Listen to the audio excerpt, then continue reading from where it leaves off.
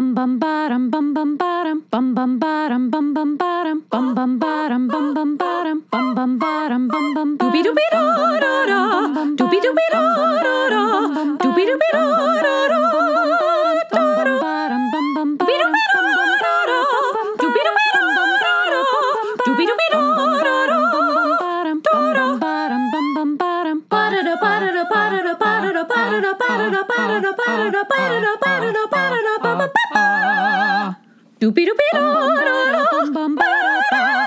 You are now in session with the very scary Comic Book Couples Counseling Podcast. I'm Lisa Skullickson. I'm Boo Gullickson. And each month we evaluate a different iconic romance within the four-color realm. But this episode, we're scaling the mountain of Marvels up into our creator corner with Eisner Award-wielding author Douglas Volk and his latest book, All of the Marvels, A Journey to the Ends of the Biggest Story Ever Told. Yes, 2 episodes in 1 week, and this one's a Halloween spooktacular. I feel like that is a major missell. I mean, because we're talking to Douglas Volk about All the Marvels, which is a very scary feat for a human to do, to read all the Marvel comic books that have ever existed. With a few exceptions, there are rules. We'll get into it. I feel like the scariest thing that is happening right now is you trying to shoehorn Halloween into this episode. We have done so little to get into the spooky season. Yeah, it's like every year is different. Some years we will decorate the apartment. We'll get jack-o'-lanterns. We'll watch nonstop movies. And honestly, I think the reason we haven't been in the spirit this year is because before we started October, in early September, we started a Tom Cruise chronological marathon. Yeah. Which I think we've talked about briefly on this podcast, but we continued that through October. And so when you're watching one Tom Cruise movie after the other, he kind of kills the mood. He does. It's been Tom Cruise season. Yeah, Tom Cruise season in the all Love of Nest. fall. Yeah. And I don't regret it because I'm having a blast watching his films in chronological order. And the thing is Tom Cruise doesn't make the best movies, but he does make some really great movies. I don't want to undersell him, but it's not wall-to-wall masterpieces. There's a lot of duds in his filmography, but I never regret watching even his duds. I'm having a good time even with the bad stuff. He is the perfect amalgamation of charisma and talent. He truly has a passion for bettering himself, and that shows in his increased ability to act. Yes. Plus his always, somehow he manages to get hotter in every single film. He has yet to become an old man after how many, we're up to film 36 or something? Yes, correct. Yeah, he's done 50 and we're at 36. I think what's really scary is that he continues to get stronger while all of us mortals begin to age. Yeah, that's true too. I do think that being forced to reckon with the Tom Cruise of it all, watching him hone himself like that folded steel, just continuously getting stronger and more beautiful, has made me forcibly look at myself and face some of my personal demons in a way. One should never compare themselves to Tom Cruise, Lisa. I have opened the closet of my inner sanctum, and in there is an imposter syndrome. No. I don't like that at all. That's not the point of the Tom Cruise-a-thon. The point of the Tom Cruise-a-thon was to watch somebody who started out in Endless Love with a 5-minute sequence, and he's awful in it. He's terrible. And you get to watch him as you said, fold himself upon himself like steel and develop a personality and a character that does not change from like cocktail on. And I do think that we should record a Patreon episode about our Tom Cruise experience once we're all done. We have like just a handful of movies left. And I think there's a really interesting conversation to be had there about personality, character, performance with the Tom Cruise career. That would be pretty interesting to discuss. I was shook by his performance in Rock of Ages. Which is what we just finished, yes. His posture in that film is so overtly sexual that it made me uncomfortable. It's a wretchedly terrible movie, but I think he's amazing He commits 1,000%, as he does to all things, which is why I think he continues to get opportunities, because people want someone who's going to be on board with their project. Well, that's the thing. He chases filmmakers who are of serious standing. And if you look at his career, like he makes sure that he hits up Scorsese and Oliver Stone and Brian De Palma and Steven Spielberg. And, it just keeps on going. Like he is trying to better himself. And that's the fascinating thing about the Tom Cruise-a-thon. I do worry that right now, Douglas Volk is listening to the introduction of his episode, and he is hearing us talk about Tom Cruise incessantly. And to Douglas Volk, I apologize. We are going to get into your book real soon. But I do think that there is a common thread between Douglas Volk and Tom Cruise in that Douglas Volk is also an individual who commits. Yes, I was hoping you were going there. In a way that I envy and admire. Yeah, and I'm also a little scared by. All the Marvels is an amazing gimmick, as he will call it. Mm-hmm. This idea of like, okay, I'm going to attempt to read every single Marvel Universe comic book from 1961 on. And that sounds like an insane thing, but it is something that I admire greatly as an obsessive and as a fan of this universe. And to read his process for doing it, and then to hear the life lessons that he extracts from the Marvel Universe is so incredibly inspiring. I think that this is, and I tell this to him at the end of the interview, to his face, to his Zencastr link. I think it is a heroic act of fandom. This is what I would like to see more people like us do with this sponge knowledge that we have accumulated over our lifetimes, to make sense of it. It's really beautiful. And make sense of it for yourself. I love that he opens the book by saying, like, I am not trying to create anything definitive. Mm-hmm. I'm not saying that this is the right way to read comics, and I'm not even saying that I'm a better fan because I have done this. In fact, you should not do what I have done. I think that, in the beginning of the book, he continues to make the comparison to, like, this is, like, the Kilimanjaro of comic books, mm-hmm. where it's, like, it is insane, unsupportable, and unsafe to do this, but I did it anyway. And here's what I'm bringing down from the mountain, my thoughts on it. Exactly. Yeah, and so this is very much a memoir, as it is an experiment, as it is a gimmick, as it is an achievement. But I don't think Douglas Volk knows that. I don't. Well, I mean, it's interesting, how we approach his book versus how he approached his book, and that's what this conversation's about. And I think that's what we get out of it. I'm really thrilled to have him on the show.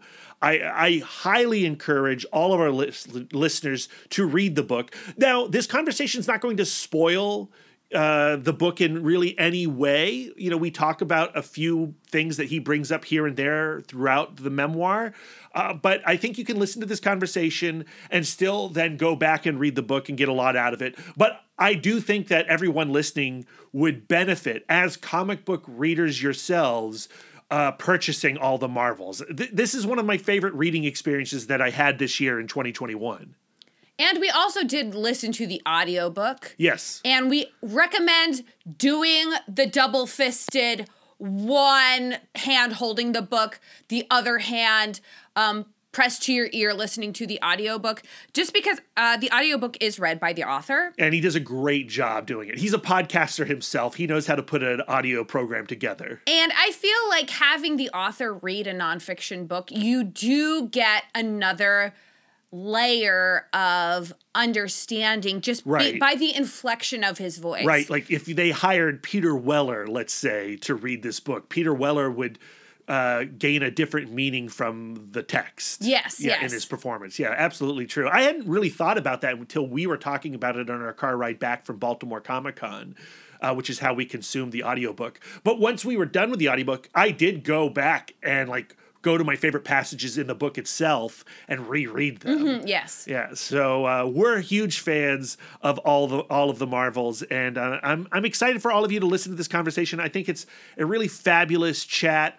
I want to hear from you after you hear this conversation, what you think about all of this, and what your own approach to your fandom is and to Marvel Comics and your philosophy behind the Marvel Universe. I want to hear all that stuff too. So let us know, please. And also, I do want to hear what your favorite Tom Cruise movies and why is it Collateral. And also Happy Halloween.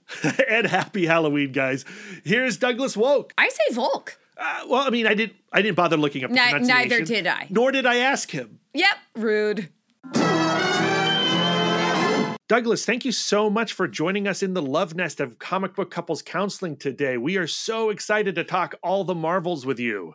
Thank you so much. Nice to be here. Now, where I want to start with this conversation is how you go out of your way in the book to tell your reader, this was an insane thing that I did, and I would not recommend it to anyone. And then when you go on and do interviews with folks like us, you go, yeah, this is a little bit of a stunt. It's a crazy thing that I did, but this is what I did. What I'm surprised by is not only how much the book resonates with folks like Lisa and myself, comic book nerds. But when I tell my dad about this book, when I talk to my friends who aren't comic book readers, they're all interested in it. Are you, as the author, surprised by the wide range of people who seem interested in wanting to join you on this mad climb up the Marvel mountain? I'm delighted by it. Yeah, I mean, this is what I hoped for. And part of the reason that it took so long to write is that it took a while to figure out how to make it more inviting and friendlier and more entertaining on its own. My first stab at it did not come out the way I wanted to, so I ended up, I talked about this at a few places, scrapping about 90% of it and just rewriting the whole thing. And that's what I needed to do. And I'm so glad that people are liking it. I actively fear other comic book nerds coming in and correcting me. And so I get bogged down by this obsessive taking of notes. And I'm just wondering, as you were reading, were you keeping these documents of record as you went? And were you taking notes? I was kind of sort of taking notes, but the notes I was taking were I had a Tumblr. Actually, I had two Tumblrs.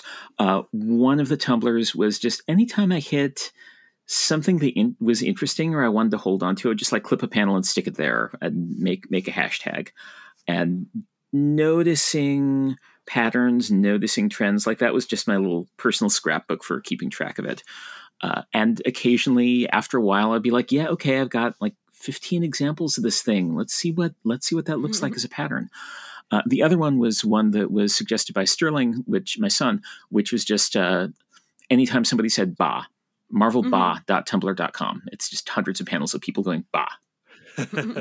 The closest I come to feats of media consumption is when I go to film festivals and I'll watch 20 movies in 3 or 4 days. And then I'll have this beautiful mind thing where I go I can't believe I saw 4 movies with talking crustaceans in it. You just notice this bizarre, besides Bah, did you find other bizarre and meaningless connections in comics that didn't make it into the book? Oh yeah, absolutely. There's a zillion panels that are just giant panoramas of Times Square. There are one thing I kept track of was times when modern art and contemporary art showed up within the story. There was a little phenomenon called "Fortunately They Survived," which I called in my head, which is just any time that there's a panel that is obviously a whole bunch of people getting killed, and then there's a caption explaining like, "Oh, actually, they managed to parachute out at the last second." Yeah, okay, fine. Fortunately, they survived. Things like that. And it just, I think, anytime somebody said silence, there's a lot of those. Certain turns of phrase that certain writers use over and over, and it was just like, okay, here's the thing. One thing I really enjoyed that I found is in Hulk stories, there's that panel from the very first Hulk story where Bruce Banner's got his lab coat flying open. He's illuminated from behind by like the gamma bomb going off. He's just pushed Rick Jones into the trench. And he's got this like screaming expression on his face. And anytime anybody draws the Hulk's origin, they have to draw that panel. Like that is the thing that they draw over and over and over. And I think I found like 35 examples of that. Just everybody loves drawing that image. One of my favorite passages in the book is in the X-Men section where you're talking about Dazzler and all the musicians, fictional and real, that flood Marvel Comics. And then, in fact, like I never even think about Rick Jones as a musician sometimes. I forget that that's a thing. Yep. he really was for a long time. We haven't seen him play music in a while, but he's had a very eventful life. I want to get back to that idea of gatekeeping. And, early on in your book, you talk about the only type of gatekeeping that should be are the folks who keep the gates wide open. And I was really delighted in your point of view. And I'm curious how you came to this warm and inviting mind space with comics. I mean, all of my happiest times with comics have been times of people like letting me in on something or showing me something or going like, you know what you would love? You take a look at this. This might be your thing.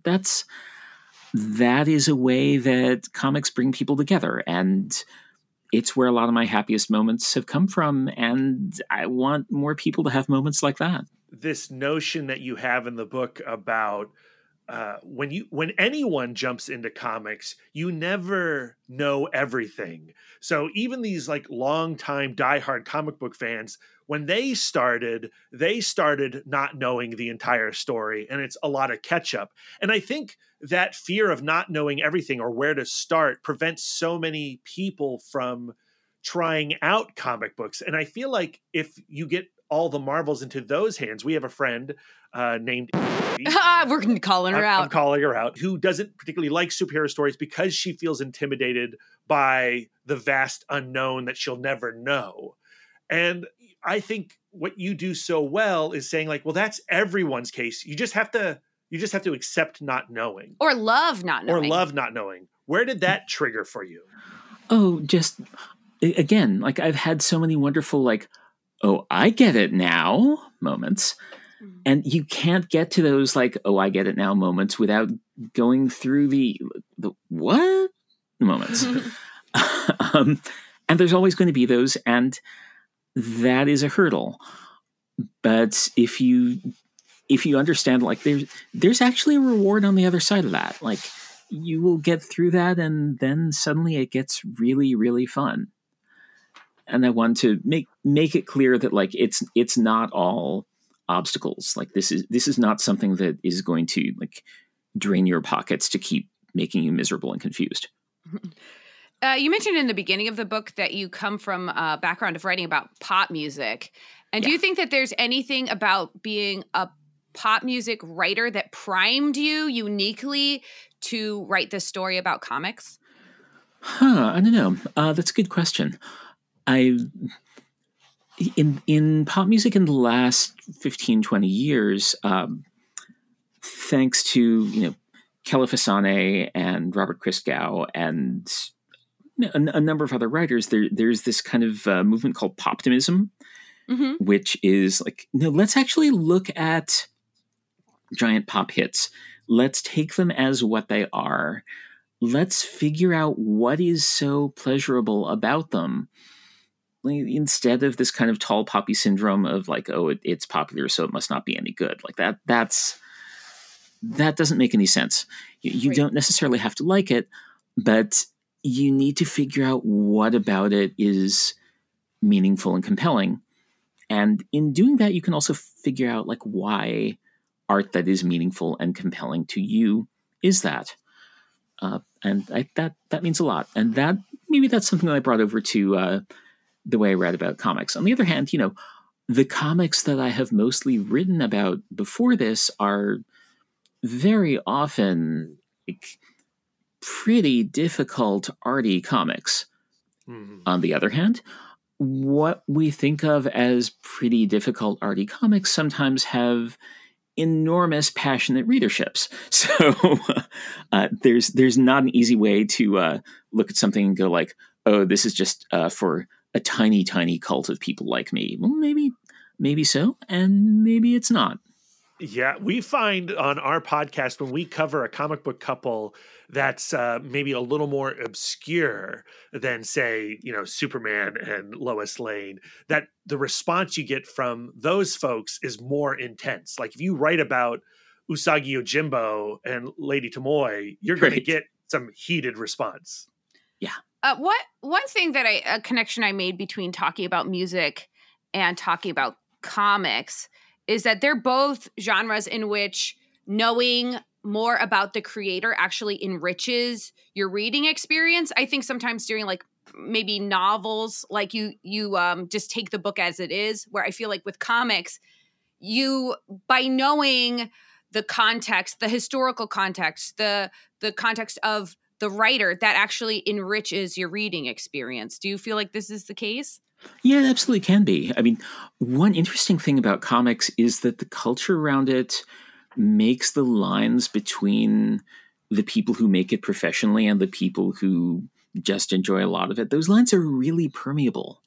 A lot of people came up through fan culture before they started making comics themselves.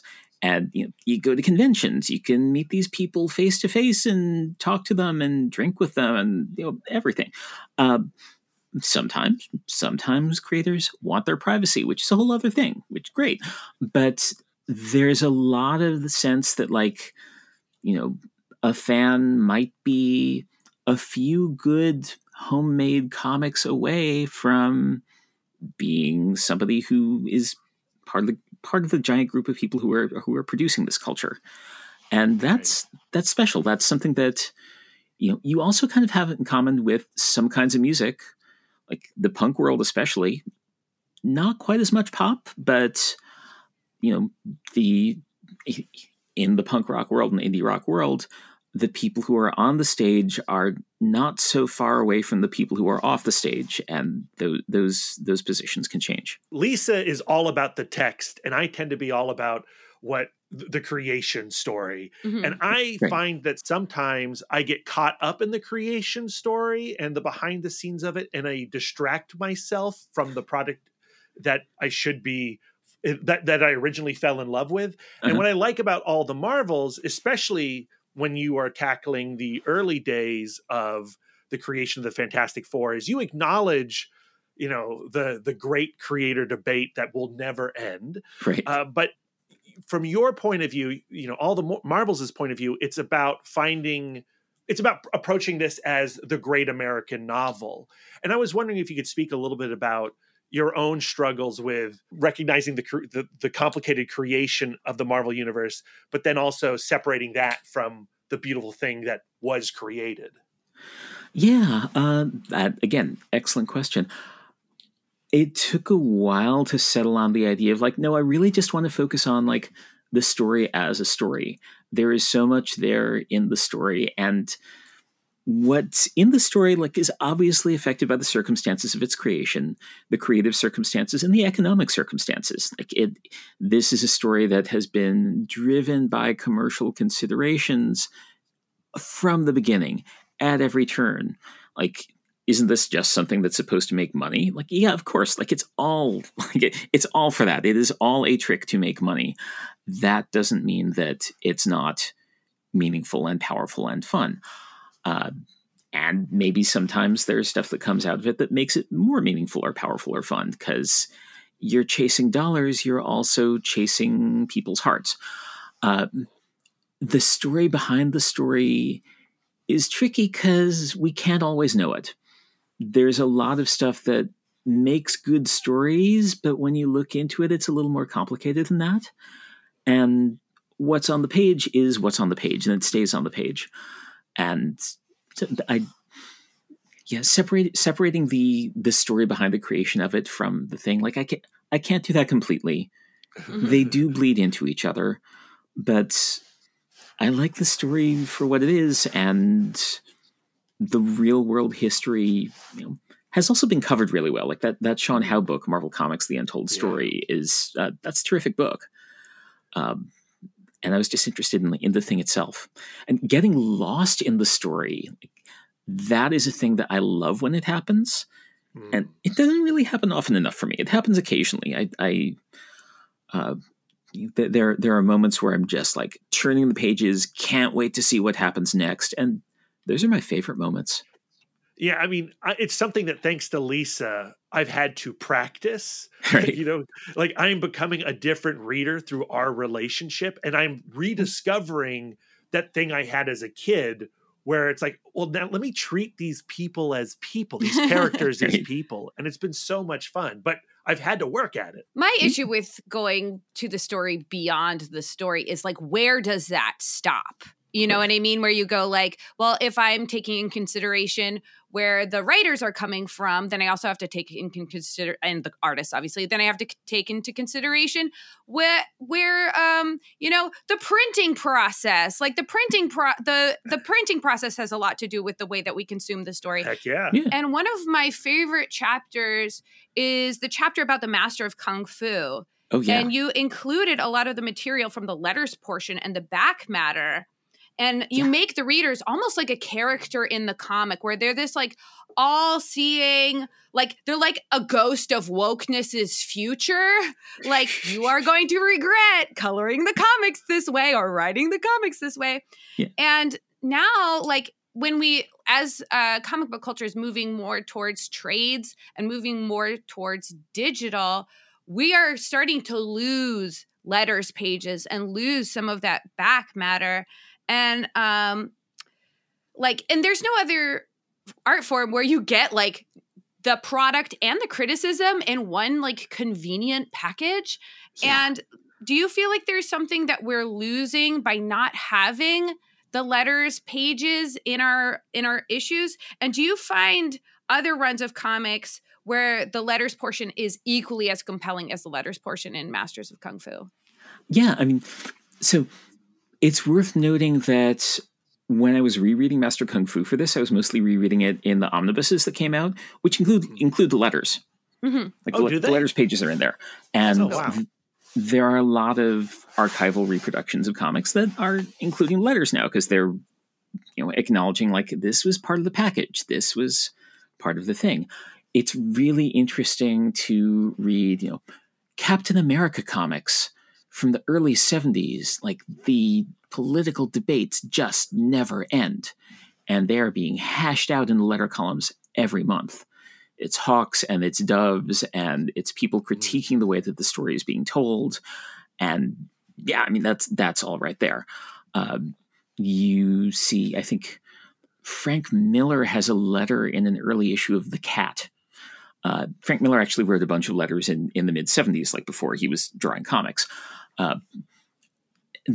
Obviously, the Fantastic Four and Amazing Spider-Man, the first 10 years of those, there are so many people who wrote letters to those who went on to make comics themselves.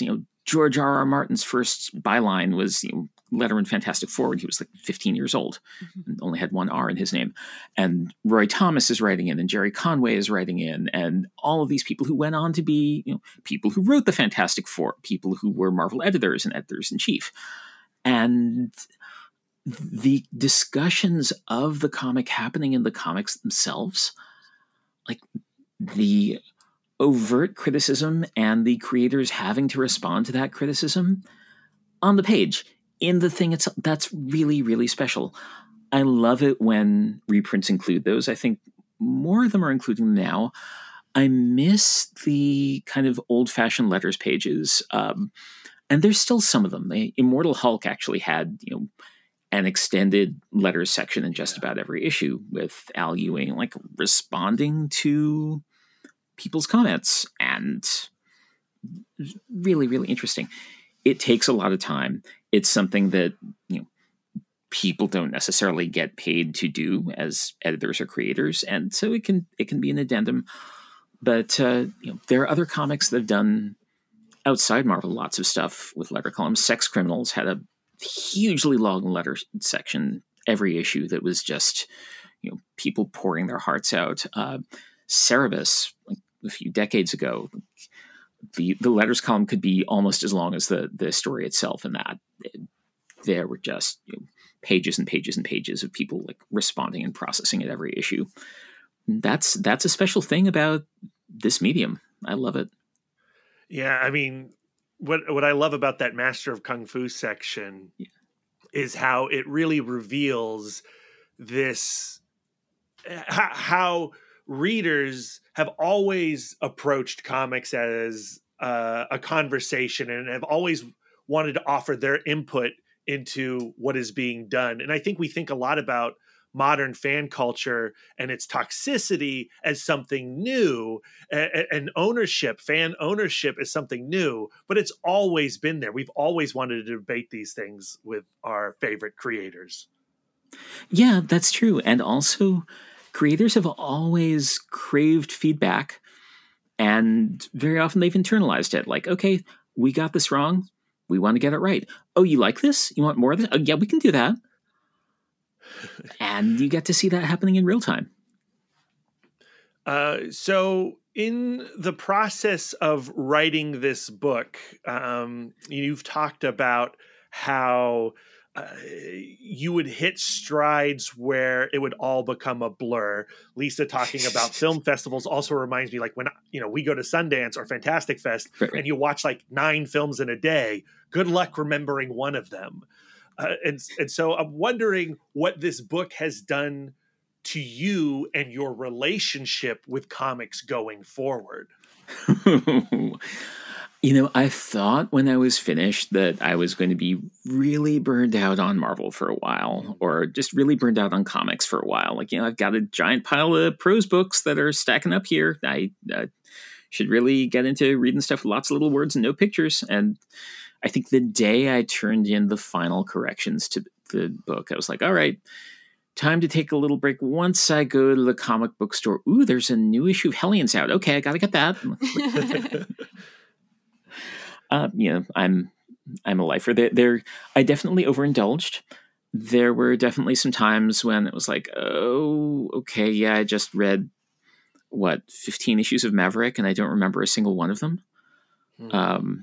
But then there were days when they're like reading some series, the Mark Gruenwald Captain Americas or whatever, and I was like, I've never read these before. These are so good. Can I stay up for another hour and maybe read a few more? No, I should go to bed.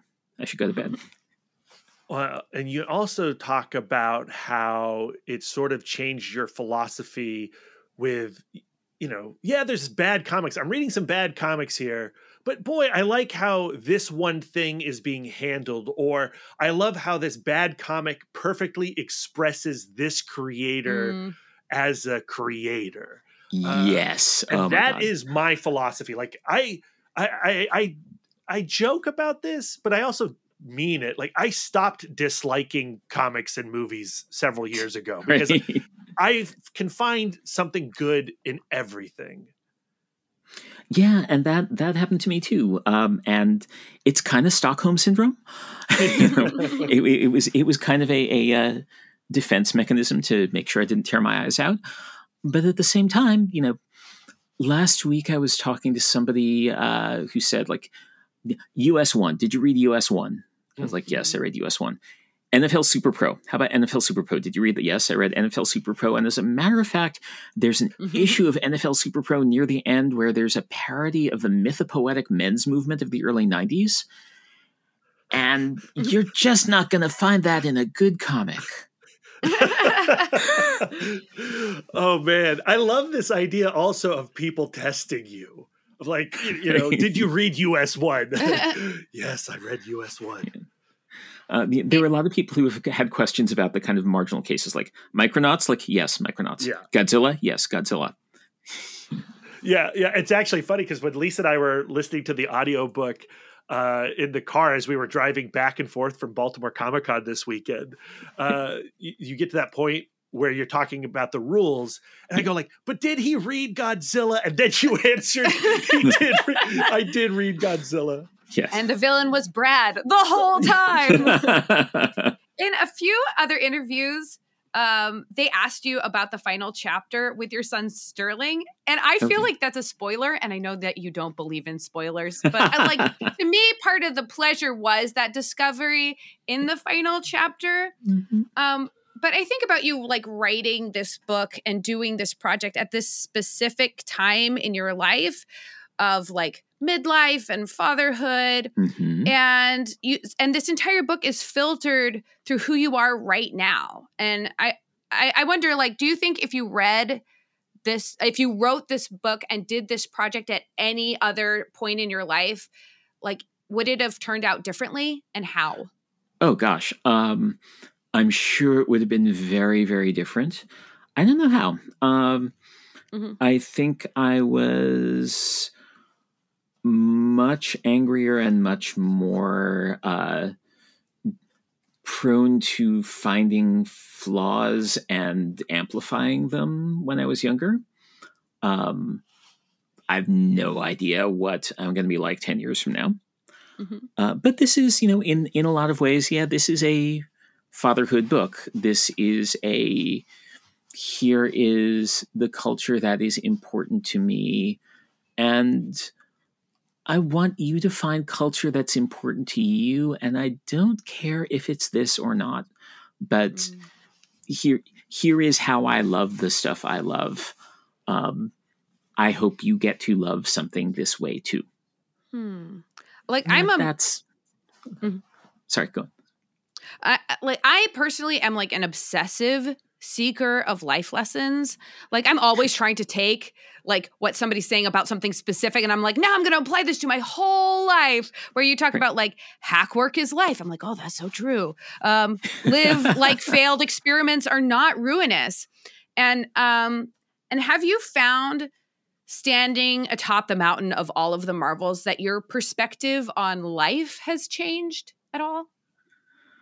I mean, the thing that was the biggest life perspective changer for me was like having to write the book twice. Wrote it the first time, felt like, I threw myself into this. This is the thing I can do. This is my magnum opus for right now. And then realizing like, no, this sucks. This is not good. This is not communicating the way that you wanted to communicate. And so this is a little digression, but it's going someplace. Do it. I have a comics tattoo. It is a tattoo of the brick from Crazy Cat. Oh, awesome. Are you both familiar with Crazy Cat? I am. Lisa hasn't partaken yet. Okay. So Crazy Cat was a comic strip by George Herriman that ran from 1913 to 1943. It was never very popular, but comics artists tend to think it is the best comic strip ever. The premise of it is that Crazy is a cat of sort of indeterminate gender, who loves Ignatz the mouse. Ignatz hates Crazy. Ignatz throws a brick at Crazy. Crazy takes the brick as a sign of love, and Officer Pup, who is the dog who loves crazy, drags Ignatz the mouse off to jail. This was the plot every day for 30 years. It's amazing. And so my tattoo is the brick, original printed size, which is to say very, very tiny, in flight, in the middle of my back, as a reminder of a really good thing to remember as a writer, which is that the message sent is not necessarily the message received. So putting something like this out into the world, I can't control how it is received, but I can try to make it something that is special in itself. And then that goes double for something like this, that is a book of criticism, basically, or art criticism. It has to be something that doesn't just illuminate its subject, but is a pleasure to read on its own. And what I wrote the first time I wrote the book was not that. It was just me talking to the inside of my head. And I got back the word that, like, this does not work. You really need to throw it out. You start over. And that wrecked me for a while. I just absolutely could not. I knew it wasn't working, couldn't figure out how. And in figuring out how, in figuring out what I want to communicate and how I want to communicate and what experience I wanted people who were reading the book to have and how I could try to help them have that experience, that's where I learned a lot, I think. Can I ask what finally clicked on before you started the second, draft or the redo? What clicked for you? I mean, it wasn't even like an aha moment. It was trying a bunch of stuff and seeing what worked. And finally, the one thing that I do think actually did help crystallize it was the metaphor of being a tour guide, of this is a territory that I've covered every square foot of. And some people have covered some of it and some people have not seen it at all. And what can I do to not be the kind of tour guide who's like, okay, that's the highlight and that's the highlight and that's the highlight. And now you've seen the highlights, but who can say like, okay, here's a path you might want to go down. Here's a trailhead. Here's a thing that you might want to explore. Let people have the tools to find their own way around. And once that kind of idea crystallized in my head, that made it considerably easier to do what I wanted to do. To me, what I think makes all of the Marvels so good is that it doesn't just get me, the reader, curious and excited about Marvel Comics. It makes me, the reader, curious and excited about you. And there are so many books about climbing Mount Everest, and nobody would read those books if they were like, hey, on this left turn, there's a rock that's kind of shaped like a triangle. We're like, no, where did you eat the stick of butter and how did it make you feel? And I love the bookend of you going like, this is my life philosophy. This is my life philosophy applied to my son, who is now bringing his own perspective to the fore. And now you're learning from him in a way. Yeah. And did that ever in the process of your writing, like ever make you feel vulnerable or seen in a way that you didn't anticipate? I don't know about scene, because scene doesn't happen until it gets out into the world. Right, of course. But honestly, like the personal chapter, it was in there from the beginning. Like the plan was like, okay, bring it around to myself. But I tend to be very wary of myself as a subject.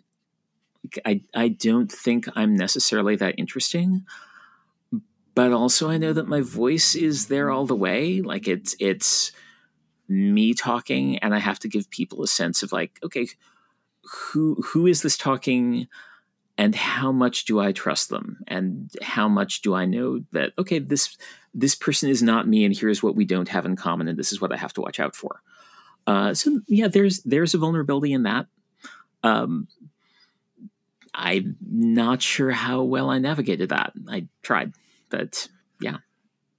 Well, as you wait to be seen, I think it's safe to say that, Lisa and I and myself really did feel seen in your book. Mm-hmm. Thank you. I'm prone to hyperbole, so you can take this and dismiss it however you like. But I read a lot of books about books. I read a lot of books about comic books.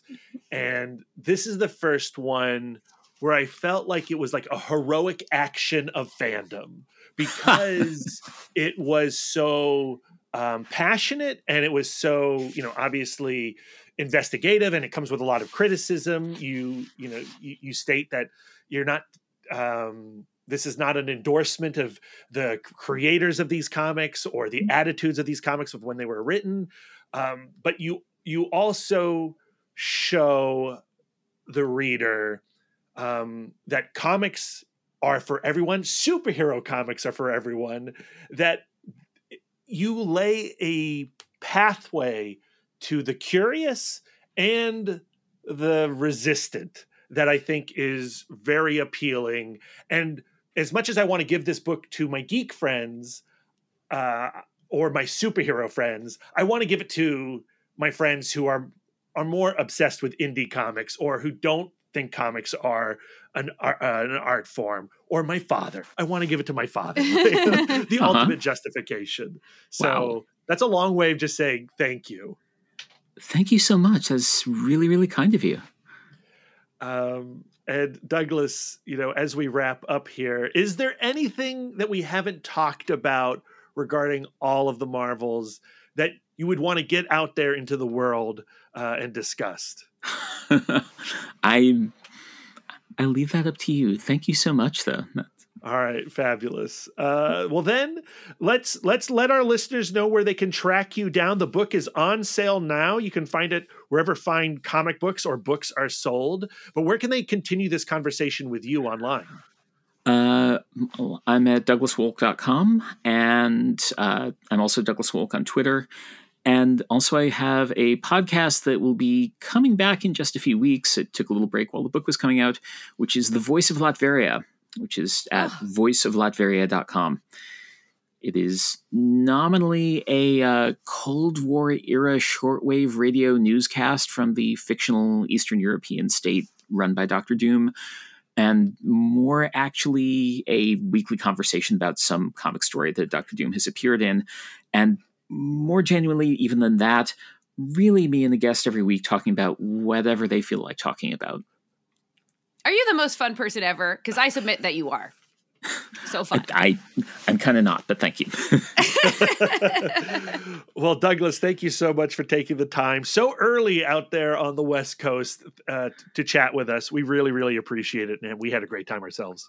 Thank you so much. See, isn't he like the nicest guy on the planet? I do feel a little self-conscious how I kind of sprung it on him, that I'm like, actually, I read this book and became more curious about you as an individual. And I was surprised that he didn't know that that was what his book was about. Yeah, I mean, but I think that is something that we encounter quite a bit in these conversations that we have with creators, is sometimes we have a totally different idea of what their story is, what their novel is, what their comic is than they do. And both are valid. I think it's kind of ironic because so much of the story of all of the Marvels, as a book that he wrote, but also as a concept, is that we as fans cannot remove the creators from the creation. Whoa. We reach a certain age and we go like, oh, well, the reason Chris Claremont writes this way is because he has the mind of an actor. And look at, you can see the relationship between Stan Lee and Jack Kirby in this issue and like that kind of stuff. But we, as we talk to him about it, you have started to do that, but that is not your natural instinct. Whereas like over the 30 years that I've been reading comic books, I think, as I told him, that sometimes I put too much emphasis on what's going on in the creator's head. And that's a conversation that we have off the mic all the time before we record our sessions regarding comic book couples. Yes, I was annoyed how much the name Kevin Smith came up in our Quiver conversation while in session. Yes. Where I feel like when we are discussing the book, we have to take the circumstances in the book as fact. Right, yeah. And I also think that is a healthier way to read. Yeah, but I would say that, through our marriage, through our relationship, you have developed a little more interest in knowing the creator side of things, and I have developed an interest in rejecting the creator side of things, that we are both becoming a new type of reader because of each other. I think that they are two conversations that comic book fans are always having. Mm-hmm. And I think that they sometimes fail to acknowledge which conversation they want to have.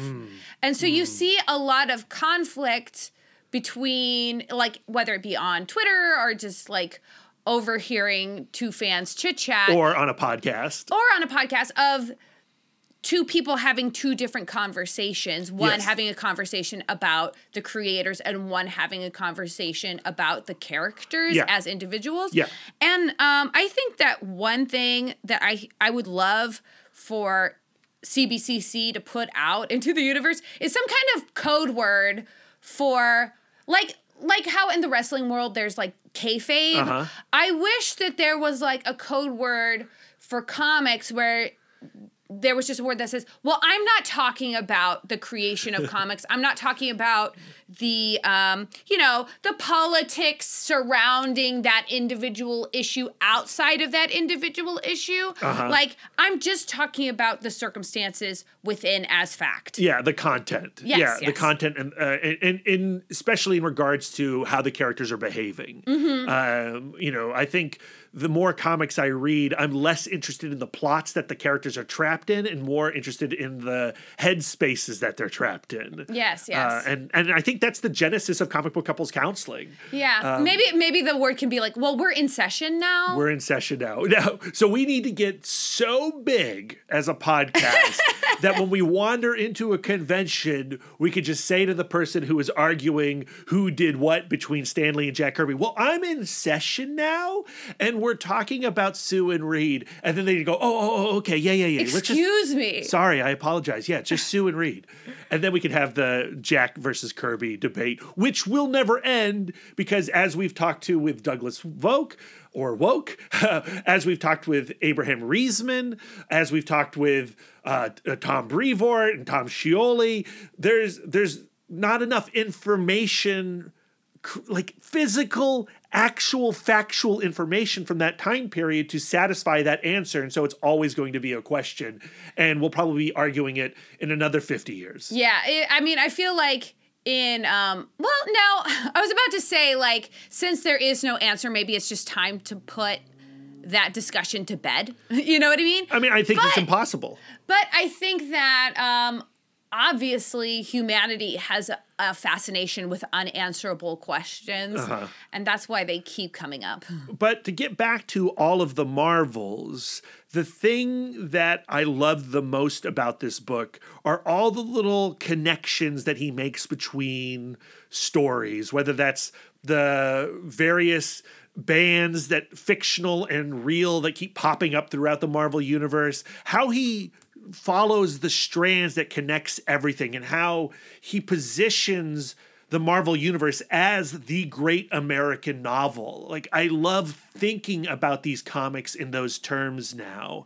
And I think that it has infected the way that I read my weekly issues. When I am taking a look at what's going on in this week's Inferno #2, I am thinking about how it's in conversation with the Immortal Hulk and, the Inhumans and what have you. My favorite part of all of the Marvels is the way that he describes a lot of the things that people consider like the bugs of comic book writing, like characters never die, like they refer back to events that happened 45 years ago. Like everybody should know that as common knowledge. Right. And he gives us the language to point to these things and go like, well, to you, these may be bugs, but to me, they are features. Yes. And also this idea that he experienced, which is something that I came to many years ago myself, that even in the bad stuff, the quote unquote bad stuff, there is good stuff. And there is value in reading the bad stuff. So when you're reading something or watching something and you're not enjoying it, well, what is in the thing that you're not enjoying that is actually still working somehow? Or the idea that someone in a future storyline can take that like accident of poor writing or whatever, and then change the perspective on it slightly. So now all of a sudden it's this huge contextualized, consequential thing. Al Ewing is the master of that, right? Jonathan Hickman does that really, really well too. And that's the type of thing that really rewards the longtime reader. But also Douglas Wolk is talking about how you don't have to worry about that stuff either. And he really wants to position comic books as this warm and inviting place, and that there is a issue out there for you no matter who you are. And that is a celebration of curiosity and really enjoying the feeling of not knowing. Yeah. Because I think that is actually more true to life than this like isolated novel where you know everything that needs to be known in that particular circumstance, and then when you shut the back cover, it's over.